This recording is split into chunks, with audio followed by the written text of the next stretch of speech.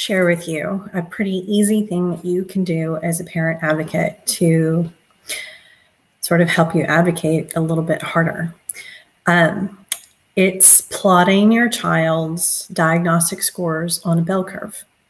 Now, bell curves, right? And you're instantly like all of your math anxiety is coming out big time, and all of those statistics tests that you had to take in high school and college, and just, skip all that, because this is just a super easy thing that is honestly anybody can do. You don't need to understand the calculations for standard deviations in order to plot your child's evaluation scores on a bell curve itself. It just takes a little bit of memorization. But this video is going to stay on our webpage. And two, I'm going to spell out all of the pieces of how to do this in a very robust piece. I haven't decided if it's going to be a DI blog post or if it's going to be a page on our website, but I will definitely share that information because this is just a crucial piece within your parent advocacy. So let's begin.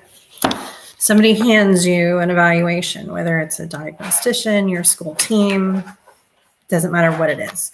And any diagnostic test that is run, this applies to all of them. So whether it's an IEP or a 504 or whatever, this is going to work. So get yourself some handy paper. I don't have a ruler here at home, if you can believe that or not. So I'm going to use an envelope as a straight edge.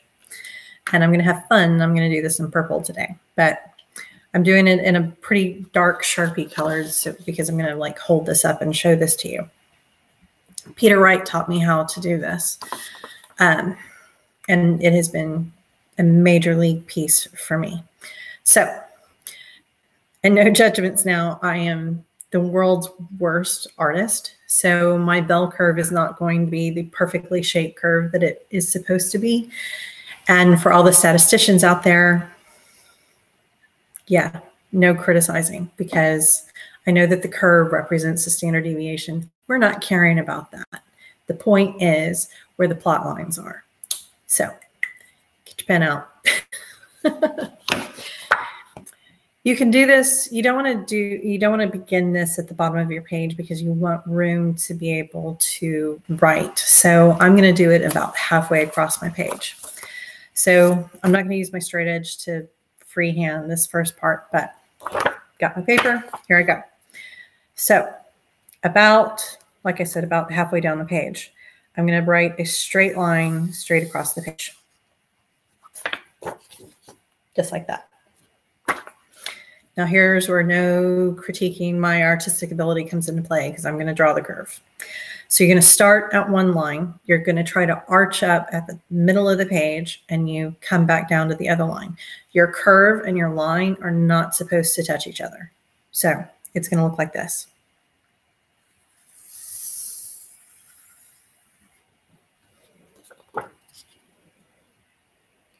If I was a really good artist, my arch would be perfectly center in the page, but it's not.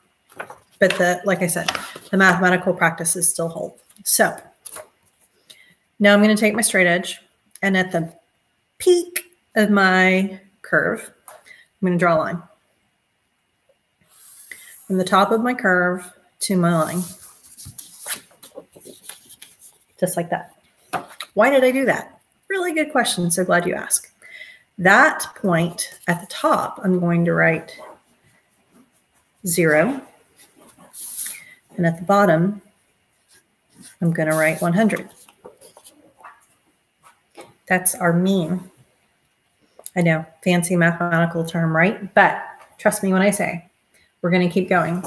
And this is going to make sense, I promise. But start the memorization process here. A little bit over, I'm going to draw 2 more lines, one on each side of that. So here's my first line. I'm trying to get them as centered as I can. Here's my second line, and then I'm going to go out and do even 2 more.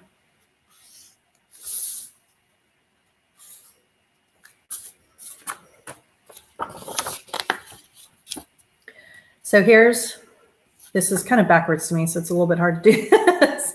So here's my first line, and then I drew that one and that one. Then I went a little bit further and drew that one, and I drew that one. Gosh, why did I do that? Well, let me show you.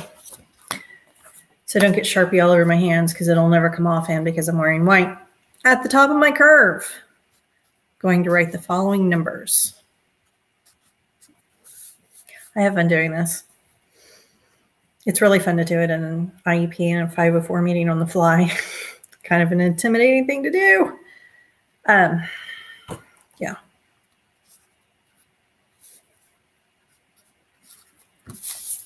So I stuck some numbers here. So there's my center. I wrote +1 and -1.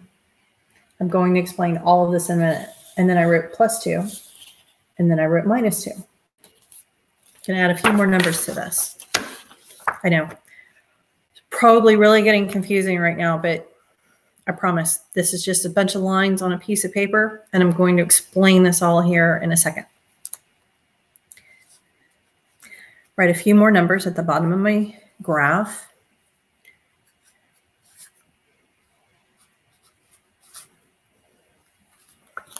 All right. Now, as I added these numbers, things tend to start to make a little bit more sense. Got my 100. I've got 85 and 115. This is 100 plus 15 is 115, plus another 15 is 130. 100 minus 15 is 85, minus another 15 is 70. These lines would keep going in 15 increments, meaning 70 minus 15 is 55, minus 15 is 40, so on and so forth until you get all the way to 0. 130 plus 15 is 145, plus 15 is 160, so on and so on. Now, why is this important? 100 is your mean, 100 is 0.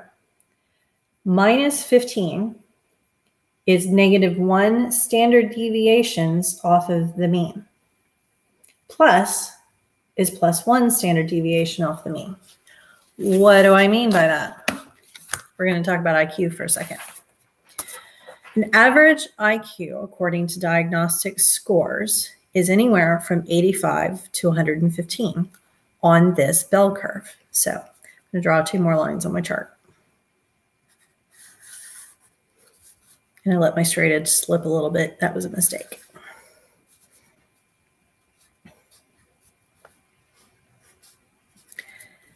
I have to color everything in. I can't let anything be incomplete. So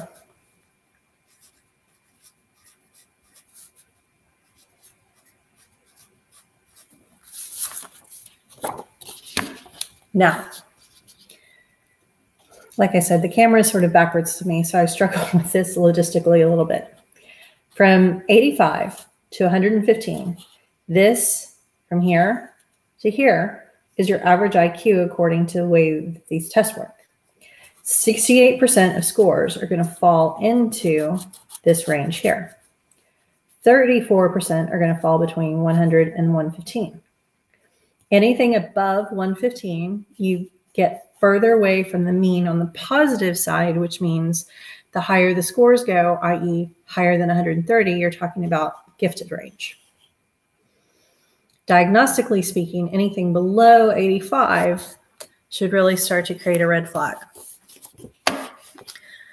So that's sort of the roughest form of this bell curve that I can give you. I'm going to switch colors because I want things to sort of stand out a little bit.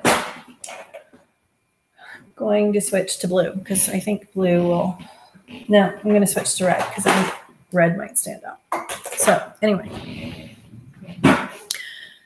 your child has an evaluation at their school. I'm going to pick some like random scores here to sort of give you an idea. The evaluation that you're going to be handed is going to have a couple of different types of scores on it. And what I mean by types of scores is it's either going to be labeled a standard score, a scaled score, a composite score, or even a percentile rank. Those are all related to each other, but they're different numbers. And you have to understand how those numbers relate to each other just in so much as you're going to see those on your test. They can all be converted very easily on Google. So if you have an evaluation that's full of composite scores, simply pull up your Google and translate them all to standard scores, because what we're going to plot here are only standard scores. So you can also look at aslde.edu, and you can also look at Wright's Law for conversion assistance as well. I know I'm using a lot of big words, but really try not to be overwhelmed by this at all. This was such an amazing thing. And I took statistics, and I hate algebra. I love statistics. So, you know, when Peter Wright stood up and he started lecturing about how to do this bell curve, I was like in absolute hog heaven, because I was like, freedom, you're telling me everything that I need to know. So flipping through some random evaluations just to try to give you an idea of like what I'm talking about. So somebody hands you a whisk, a C-top, a GORT, you know, whatever ABC acronym is used to describe that evaluation. Don't worry about the name of the evaluation. It all works the same way. But again, you want the standard score. That's what we're plotting here. Keep that in mind. So you get, you see a specific test, and you want each of the subtests. You don't want to do the summary test overall. You want to plot each of the subtests themselves. So you've got your bell curve. I need my little pen here. Try to get this. There we go. So there's my mean. I have a subtest that shows me that this particular child has a standard score of 80. So I'm going to come here below the 85 and the 70, and I'm simply going to make a notation about that particular test. Try to kind of do it, you know, where you think it would sort of fall on the plot itself. So that's 75, that's 80. It's about right there. So I'm going to plot this particular test, and I'm going to make a note of this test. Can you see it? Right there. It's an 80.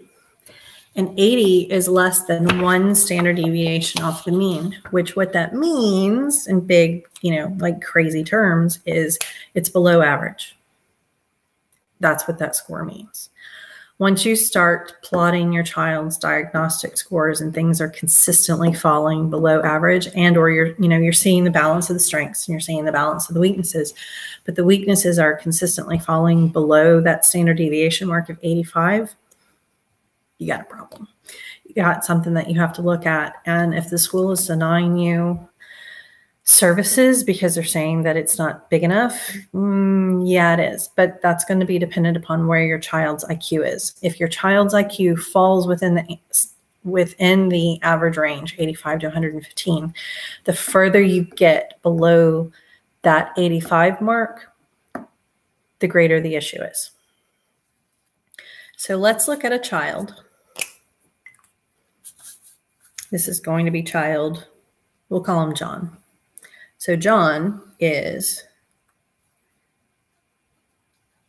117 IQ. Okay. John has 117 IQ. He's just above that average range. So he's +1 standard deviation off of the mean from a mathematical perspective. And he's got a visual perception score of 80. IQ of 117, diagnostic score of 80. Okay, I already have red flags. Those things are already screaming quite loudly to me. Let's look at something else. Written expression. Oh, I love this one. Written expression.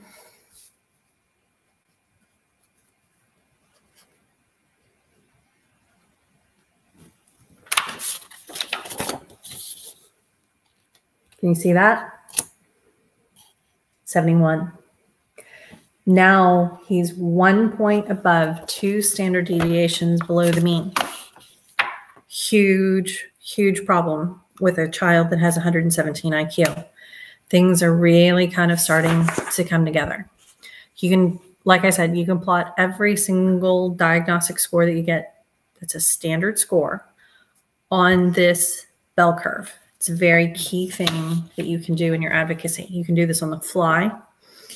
All you have to do is memorize the table itself, that you've got the 0, you've got a pretty curve, you've got the line, your curve and your line do not meet each other.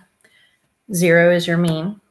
And every 15 steps is a plus or a minus off of that mean.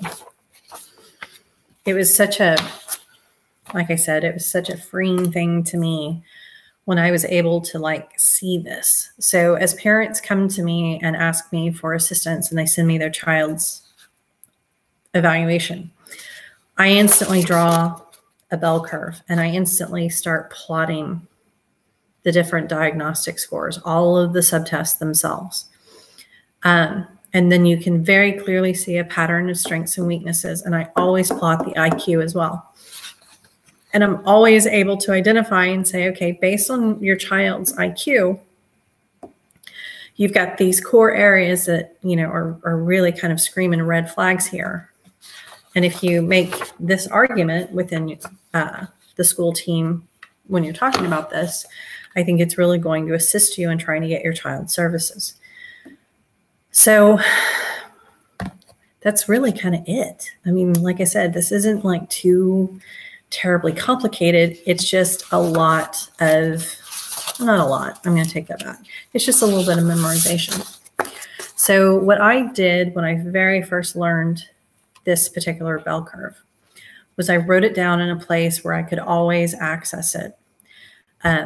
The first time I went to plot my child's diagnostic scores, I was at a place where I couldn't, like, I wasn't at school, but I wasn't at home either. And I reached out to a friend of mine that had been at that lecture to me. And I was like texting her like crazy going, please tell me you're at home. She's like, yes, I'm at home. I was like, please tell me you have that book handy. She goes, yes, I have the book handy. I was like, take a picture and text it to me. So she did.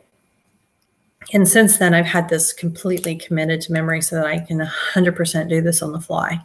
But like I said, just have it sort of handy for yourself. And again, it's a few easy steps. You're going to draw a line across the bottom of the page, and you're going to draw a curve on top of it. Did it all over again. Draw a line, and you don't even have to have a straight edge if you don't. I'm going to freehand it this time.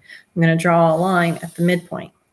I'm going to draw 2 more lines above and below that midpoint, as equidistant apart as I can kind of do it freehand. And then I'm just going to immediately write in a few numbers. At the midpoint, I'm going to write 100. And then I'm just going to add or subtract 15 as I go up and down the scale appropriately. So 115, 130 in one direction, 85, 70 in the other. This is when I'm doing it myself. This is usually all that I do because I know where the standard deviation marks are. And standard deviation is it's a term in statistics. It's an actual mathematical term, but and I'm not going to try to explain it here, but what's important to you when you're doing this is just that you're stepping further away from what is quote unquote norm. That's the key thing that you have to remember. Again, 85 and 115 is your norm. That's the top and the bottom of your range, with 100 being perfectly average. The idea is if everybody was perfectly average, 100 is your midpoint. That's your 0. That's your mean. Everything else steps away from that mean and further increments at steps of 15. So I'm going to do something, draw a couple of lines just to make a point. So this is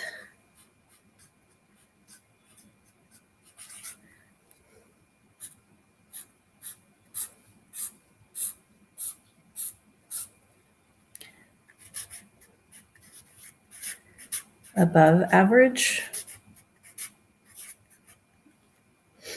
This is below.